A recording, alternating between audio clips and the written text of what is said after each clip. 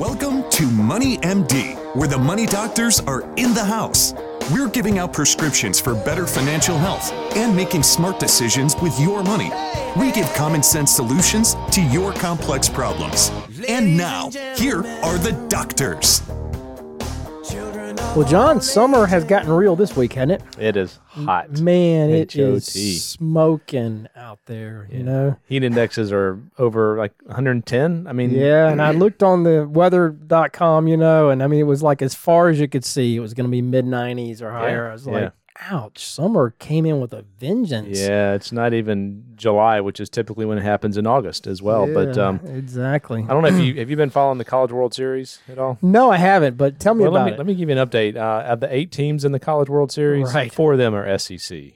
There you go, I'm man. Just there saying. you go. 4 of the 8 are. You know, it's funny how there are some sports the SEC just dominates. They do in. well in, not basketball, but Yeah, right. baseball. right. And the interesting thing is they're all 4 from the West Conference of the SEC. Right, The Eastern right. has nothing. So Right. The SEC does better in golf, too, quite frankly. Do they? I hate I to haven't say. seen that Yeah, yet. they are. I mean, Yeah. Carolina's pretty good. has done well. Although yeah. we have one good player that's really ranked really well in college golf. But back to the mainstream sports. I mean, what do we have going on now? I mean, we got the golf tournament. we got the LIV tour, Yeah. and the PGA tour are fighting. You Yeah, know, they've and lost some big names. they've lost some big names. I think Jay Monahan with the PGA Tour has got a real problem on his hands. Yeah. So it's going to be interesting to see how that unfolds because, good grief, I mean, there's a lot of money they're throwing at him in LIV.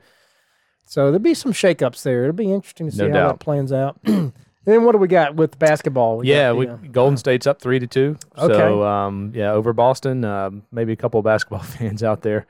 So I mean it's it's busy. I mean we it's got not some football things. season yet, but it's Not getting yet. close. Yeah, we got some things going on. That's Yeah. good. Speaking of having things going on, boy, there's a little bit going on in the stock market recently. I've heard there's a little volatility. There's been a little volatility, so we are definitely going to talk about that, right? We're going to start off talking about, what is it, the 7-step plan to tackle a bear market.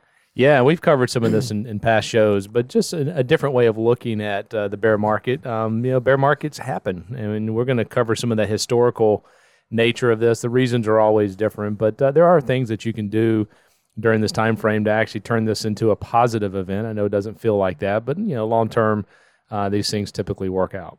Yeah, absolutely. That's a great topic. And then we're going to follow that up with the 5 surprises that could derail your retirement.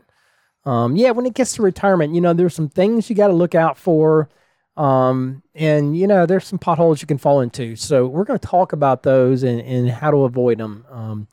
Key topic. By the way, I'm Steve Marbert. I'm a certified financial planner and Dave Ramsey SmartVestor Pro with over 27 years experience in financial planning and investment advice. And I'm John Travis. I have an MBA in finance and have been helping corporations and individuals with planning for over 30 years. Yeah, and we're excited to have you listen to us today on our weekly show. Our podcasts are up every Friday, so check us out there on our website. Yeah, website's moneymd.net. We have a link to the podcast, and I'm looking at our sheet here, Steve, and we've done, gosh, this is our 438th episode of the podcast. It's a lot. Grief, really? Yeah, That's a lot of shows. We've been doing this for a couple of years, It's been a minute. I was talking to a client this last week, and I asked him to go back and listen to the podcast during the pandemic. Interesting to go back and look at history a little bit and kind of reflect a little bit. But great information out there. We cover a lot of topics: long-term care, kids and money, you name it. We've talked about it, so it's a good resource. Yeah, there's a lot out there on it, and also a lot on our website. So do check us out on our website, moneymd.net, where you can link to us there. You can send us questions. We'd love to hear from you. And but we're going to start off here, John, with the financial fact of the week. Yeah, this fact is interesting, and obviously you start off with a disclaimer. Past performance certainly does not guarantee future results, so you can't make decisions based on this, but it is something that we look at. The last 40 years, there's been negative years in the market, 7 negative years, and in every case except for one, the next year was positive. So gosh, and that's a diversified portfolio. So right. If you look at, if you're not diversified, then those aren't the stats for that particularly. Look at the S&P 500 index. There were 3 negative years in a row, 2000, 2001, Exactly. 2002. But if you were diversified, there was only one. That's right. So, if markets are down this year, it doesn't guarantee that 2023 is going to be up. We don't even know how this year is going to end up. But gosh, if you can do some things now in anticipation of the markets recovering, which they always have, we just don't know when, then it can actually turn a negative into a positive, going forward. Yeah, diversification is so key when it comes to bear markets and the recovery part of the process. It doesn't always protect you on the downside, but it does help usually. But it certainly helps usually in the recovery part of the process because you don't know which asset class is going to be the big recovery asset class. So you got to be well positioned and diversified so that whenever things do start to recover, you're on that train, and it doesn't leave the station without you. Yep. So it's a key. So good fact of the week. All right, and that leads us up here to our first topic, and that is the 7-step plan to tackle a bear market. Yeah, this is from Morningstar, a recent article by Tom Laricella. And, bear market, good time to look under the hood of the portfolio, your financial plan. One of the common pieces of advice that you hear is, during a big sell-off is to hang tight and don't panic. But that doesn't mean you should close your eyes and ignore what's happening to the portfolio. I mean, right now, stocks are officially in a bear market. If you look at the S&P 500, and certainly the NASDAQ has been there for a while. Bonds have been challenging if you're in intermediate or long term. It's been a tough market as well. So just putting your head in the sand is not advisable. And we certainly don't recommend you having knee-jerk reactions in the down markets. But it can be a good time to take a look at where the portfolio is. Are there any changes that can be done? Any things that you can take a look at and be proactive during this downturn to make sure you're still on track for your goals as well. So the first step is just kind of looking at the portfolio. Yeah, that's right. And one of the key questions you have to ask yourself is how robust is your portfolio? And it's something we give a lot of thought to along with diversification. And it's related to diversification, but it's not exactly the same thing. It's thinking about your portfolio and the different environments that you can be in, like, high economic growth, low economic growth, high inflation, low inflation, all the different things that can affect the stock market and the economy. You have to kind of know that you have some balance in your portfolio, and that does come through diversification, but it comes through having the right diversification, the right asset classes that history shows will help limit the downturn, but also will help with the recovery, as we were just talking about. So, if your entire portfolio depends on high growth and low inflation, then you don't have a robust portfolio. So being well diversified in the right asset classes can help you to make sure you don't miss the next big move up, and that's part of having a robust portfolio. Yeah, we see a lot of people coming in now that are just so heavy on growth, and they're just getting absolutely demolished. Just hammered. My goodness, we've seen some just decimated. Yeah, so make sure you're well diversified. Take a look at that. Another one is another step here is to look for buying opportunities. The Warren Buffett maxim should apply. Be greedy when others are fearful, and fearful when others are greedy. And as a general rule, if you care about the price you're paying for stocks and so forth, that when you have a modest decline, you can take a look at it. But when there's a significant sell-off like we've seen, Buffett thinks it's a buying opportunity, right? When buy low, sell high. So exactly. When it comes to stocks, especially to the extent that the companies are good and relatively healthy, and when you have a mutual fund, you own hundreds and thousands of different stocks. So when we start to see a sell-off like this, we're getting interested and maybe taking advantage of this opportunity instead of feeling like a victim associated with it. So, I think this is a narrative that people, understand well, but whether or not they actually act on that is different. We do see a lot of fear out there right now. And again, if you're invested in the market, you believe that it's going to go up more than it's going to go down. So Don't be a victim here. You can take some proactive steps. Absolutely. Yeah, that's a great point. And, the next thing you have to ask yourself is do you buy the dip, or do you have a solid plan, a disciplined plan for your investments? That's really the key here. It's important to distinguish between these mantras that you hear out there, or the hashtags that seem to float around nowadays about maybe buying the dip. there's this sense of this trampoline, like the market's going to fall hard, and then, whatever fell hard, if you bought, is going to somehow, immediately bounce back. People have been thinking that a lot about cryptocurrencies here in the past year, haven't they, John? And now they're starting to lose faith a little bit in that buy the dip. That ball's a little philosophy. flat. That ball's not bouncing. It's not bouncing. So, yeah, I mean, you have to distinguish between that. So, it's this instant gratification thing doesn't always work out. So, of course, not too many people are feeling like they need to buy the dip right now. There's a little more fear out there. But the key is you got to have a disciplined plan that works in all markets, works long term, and is not just based on some feeling of let's go buy the dip because it's getting ready to bounce. Yeah, and so one way to do that is to do dollar cost averaging, right? Well, that's where you put money in on a monthly basis, and when something's down, you buy more of that because it's down. You buy more shares. Another discipline strategy is rebalancing, and we do that quarterly. We look and see if there's any adjustments that need to be made. So you take the emotions out of the process a little bit. I mean, it's hard when you look at statements. The markets are down, and most people's accounts are typically down at this point. But there are some things that you can do to be proactive. And whether you're buying the dip is one thing. But if you have a process, every month you're putting money in, every quarter you're doing rebalancing, it kind of takes the emotion out a little bit, and you just kind of continue to do it. And historically, that's worked out very well.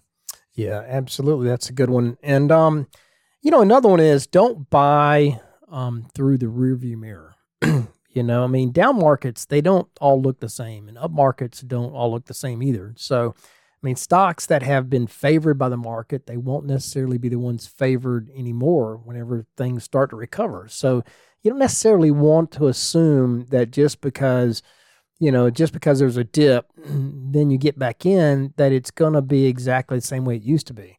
Markets do change, and, that's a big reason for diversification.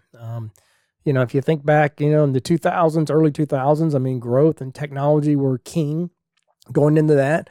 But then they were out of favor for a very long time and didn't recover like value stocks or like small stocks. So you have to be diversified. You don't want to just buy through the rearview mirror thinking that the same old things are gonna work again. Yeah, that's right. Number 5 here is check your expectations. We're not in a recession yet. I know there's a lot of talk of that, and this isn't a global financial crisis at this point. So, this is a shifting market environment. We've had benign inflation, and now we have pretty big inflation. There's also a change in monetary policy as well. So, the 3 years, 2019, 20, and 21, the markets were up, 30 to 40%. And so having a down year at this point, quite frankly, is not unusual. It happens. The reasons are always different. But, expectation-wise, having a 20 to 25% return every year is not realistic, right? Exactly. It is not. And then recognize as well, the next one here is bonds still have value. When your bond portfolios are losing meaningful amounts of money, at the same time your stocks are, it really is difficult. And it's painful to see, and, I don't know if investors fully expected it, but, even though you knew the math that the rates were going to start to rise and bonds were probably going to sell off. But when you see, bonds down, in high single digits, it is very painful to see, and it's really hard to understand the value of a multi-asset portfolio in that environment. But if you're well positioned in bonds, then they tend to add a lot of stability, and they do recover fast when rates stabilize, is what history has shown, if you're in the right type of bonds. So, if you're to hit a recession, there's a chance that treasuries would be a safe haven as well. So, they still have a very significant role in your portfolio. So don't get duped into thinking you just need to all be in cash or have half your portfolio in cash or some number like that.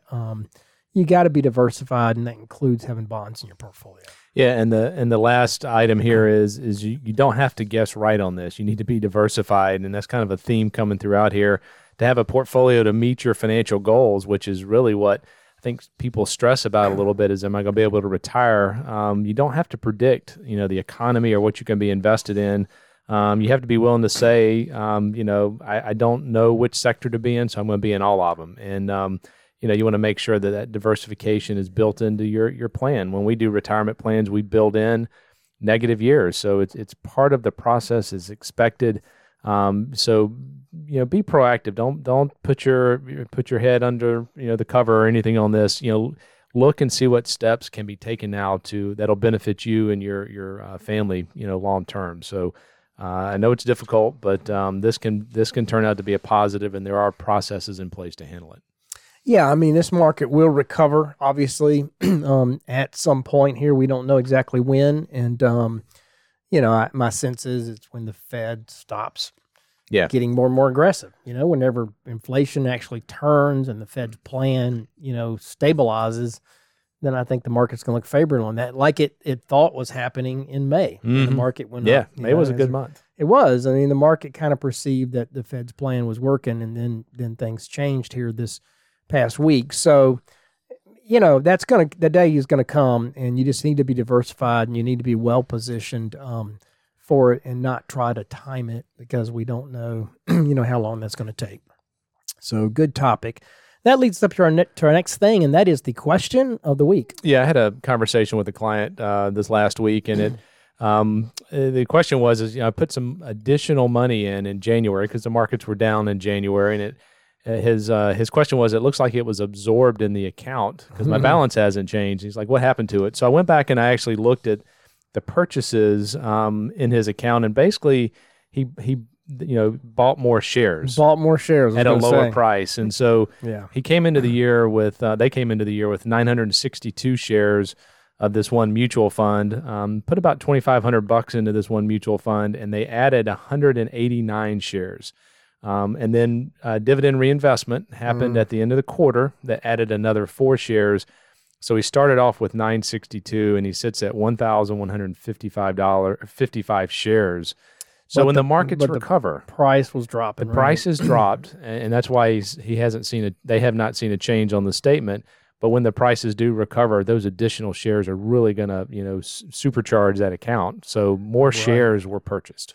Yeah, and that process of buying more shares, reinvesting dividends, adding new money, rebalancing, all of that adds potential to the portfolio for whenever it recovers. It starts kind of adding pressure, behind the valve. And when the valve's opened and, and it's time to get going again in the market, I mean, it's gonna react faster as a result. So it's adding potential. Yeah, so focus on those shares. That share total is really key. So, I told him I was going to put his question on, and so hopefully he's listening to it. Yeah, it's a great way of looking at it. I like that. All right, and that leads us up here to our next topic, and that is the 5 surprises that could derail your retirement. This is based on an article from Bottom Line Inc. Pretty recently, Robert Carlson. And John, but I mean, people often have a lot of misconceptions about retirement. Some people think they're going to spend less and when they retire, a lot less when they retire. Oftentimes we'll hear about people that are going to downsize their house and they're going to live off the extra cash that they make. Maybe they think Medicare is going to cover everything and there won't be any extra cost once they hit 65 for medical care. Those assumptions do play a critical role in many of the retirement plans, but they're often wrong. Sometimes there are some holes in those assumptions. So here's a look at 5 retirement surprises that can derail your retirement if you don't prepare for them properly. Yeah, one of them is daily expenses can actually go up in retirement, particularly on the front end. So conventional wisdom holds that day-to-day spending drops down to about 70 to 80% of the prior level when people retire. But many retirees discover that actually increases, particularly in the early years of their retirement. A 2017 study by the investment company Institute found that more than half of taxpayers saw spending rise during the first 3 years after they initially claimed Social Security, which is not surprising. Younger and going out and doing things. So, you just got to make sure you have some extra built in on the front end. Yeah, I mean, whether or not your daily spending goes up or down, when you initially retire, it generally boils down to how do you fill those hours that you used to spend working? You know, I mean, if you're mostly stay-at-home type and you work in the garden and volunteer, your expenses are likely going to go down, and 70-80% of your pre-tax, your pre-retirement income is probably a good number. But if you're trying to fulfill your travel dreams, you know, if you're going to hit the bucket list and you're going to eat out more often, maybe splurge on entertainment, then, you know, you're likely going to see your expenses rise when you actually retire. So the key is you have to be realistic, you know, about what you really enjoy, what you're going to do on your free time when you do retire. You know, are you happy at home, or do you usually, are you usually out and about? And what are your average, you know, day off expenses when you do go out? You know, and use that information to kind of construct a realistic, you know, retirement budget, if you will. You know, so if your estimate is more than you can afford, you need to search for lower cost alternatives. You know, example, maybe you want to combine, you know, movie out night with a special dinner at home that costs far less than a restaurant meal. You know, or a day spent at the park, strolling, reading, picnicking, maybe just as enjoyable as a day at, you know, or a pricey, you know, weekend trip out somewhere. So you just need to be realistic about what your plans are in retirement. The next one here, though, is Medicare, you know, leaves retirees with kind of hefty out-of-pocket expenses. There is certainly that potential. You know, if you ask someone who isn't retired yet about Medicare, they usually think that it covers all the healthcare costs for people 65 and over. They don't really realize that there's a significant cost to it. But people already on Medicare know the truth. I mean, Medicare covers only a portion of healthcare related costs. It does cover the majority, but there's still some significant holes in it. And, you know, there are coverage gaps, the deductibles, you know, there are premiums, and that leaves a typical Medicare recipient with something like $5,500 in healthcare cost each year, according to the statistics. Yeah, so some of the things you can do to offset that or plan for it is to sign up for a Medigap supplement plan when you enroll in the original Medicare, or you could sign up for the Medicare Advantage plan instead of the original Medicare. So this Advantage plan, which is offered by private companies, it provides an alternative to the original Medicare, and usually has lower out-of-pocket cost as long as you stay within the network, the provider network. And the average premium for Medicare Advantage enrollees was just about $35 in 2020, but it varies from state to state and it has different copays.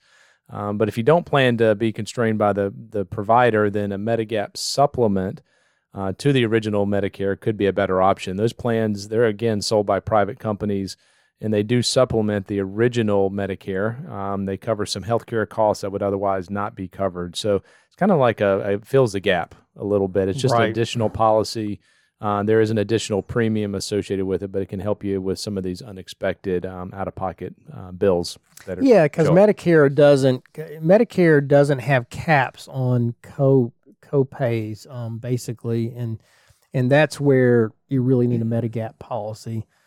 Because it pays 80-20, I think, on the physician part or the hospital part. It's one of those two parts. Mm-hmm. It pays 80-20 on, and so that 20% has no cap. Yeah. You know, so if you had a $100,000 bill, it's a big number. It'd be a big number. So that's why you need a Medicare supplement.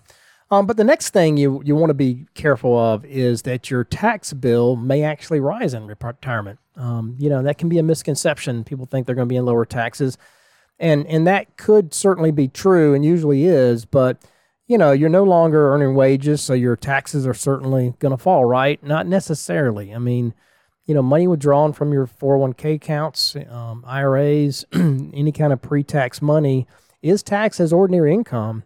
And so you'll probably have to pay income taxes on most of your Social Security benefits as well if your income is you know, kind of normal up there, because if your income's $25,000 or more, or $32,000 for married, up to half of your benefits will be taxed. And if you're over $34,000 married, up to $44,000 for joint married, then 85% of your income will be taxed from Social Security. So your Social Security is going to be mostly taxed for most people.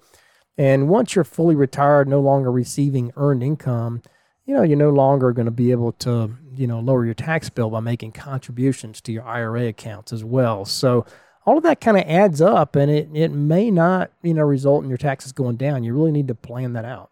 Yeah, you really need to look on an annual basis and see what kind of tax bracket you're going to be in, what's your income. Has it been a high tax year because maybe you sold something? And if it has been, a high bracket year this year, then maybe you should pull money from the Roth IRAs. Or if you're in a low bracket, maybe you should pull it from tax deferred accounts. Roth conversions are another thing to take a look at. So you got to make sure you do some planning on the income side of this. You can manage your tax bill from year to year if you have a good idea of what that tax is going to be that year. You can do some planning around it. Exactly. Yep. Another surprise people have is downsizing doesn't always generate a financial windfall. When you're selling one property, you're buying another that's oftentimes pricier than most people realize. Then you got real estate commissions, you have, closing costs, all the things related to moving and other expenses related to the transaction. That can consume as much as 10% of the house being sold. So, when people downsize, they often move into properties that are smaller, but they're more desirable areas maybe. So it might not be as much of a savings as you think. So you need to be clear about the reason you're downsizing before you begin to shop for a new home. If you're adding to your retirement savings as your top priority, then your housing, you need to set a housing budget accordingly. Otherwise, if you fall in love with a smaller but pricier house or residence, that undermines the reason for you downsizing in the first place. So just be careful about downsizing. We don't often see that saving a lot of money that it's a more manageable place, but it oftentimes costs as much as the house that you're selling. So be careful there. And then another thing we'll mention is, there is a rise of divorce in retirement, and that certainly can be a huge surprise financially for somebody headed to retirement. The divorce rate among 50-year-olds is more than doubled since 1990. So to around one couple every 100, like 1% every year, even as divorce rate overall has declined. So the stress of spending more time, together in post-retirement is one reason for those divorces. Some spouses will put off, that move until, the kids are grown. But the cost of divorcing during retirement, including, lawyer fees and, the financial toll of splitting everything, is huge. So, once somebody's retired, it's really too late to kind of, increase the savings and to recover from that.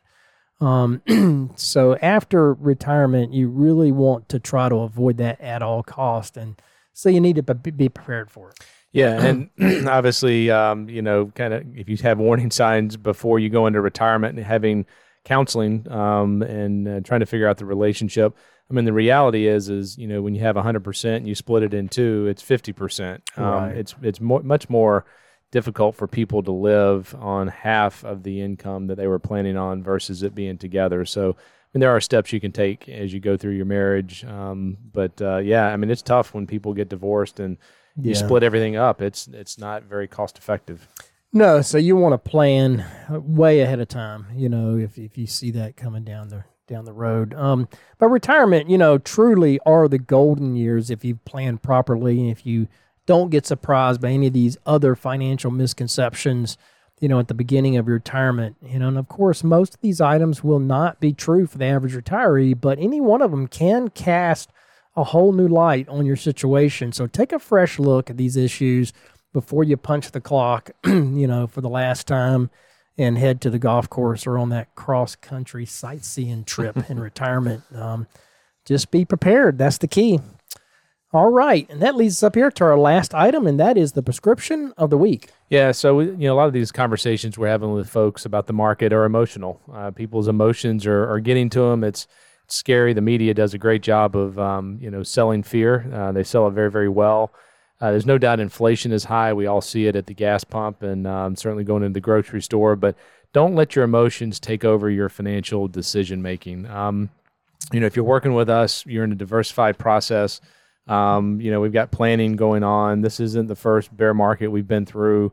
Bear markets happen, and you just got to have a plan to get through them. So, some other folks to listen to on this are, Dave Ramsey, Warren Buffett. There's some great articles out there on Morningstar that we take a look at, but just get some, before you make a rash move in some area of your financial life, get some advice from someone. Don't just make a rash decision based on what you're seeing on headlines.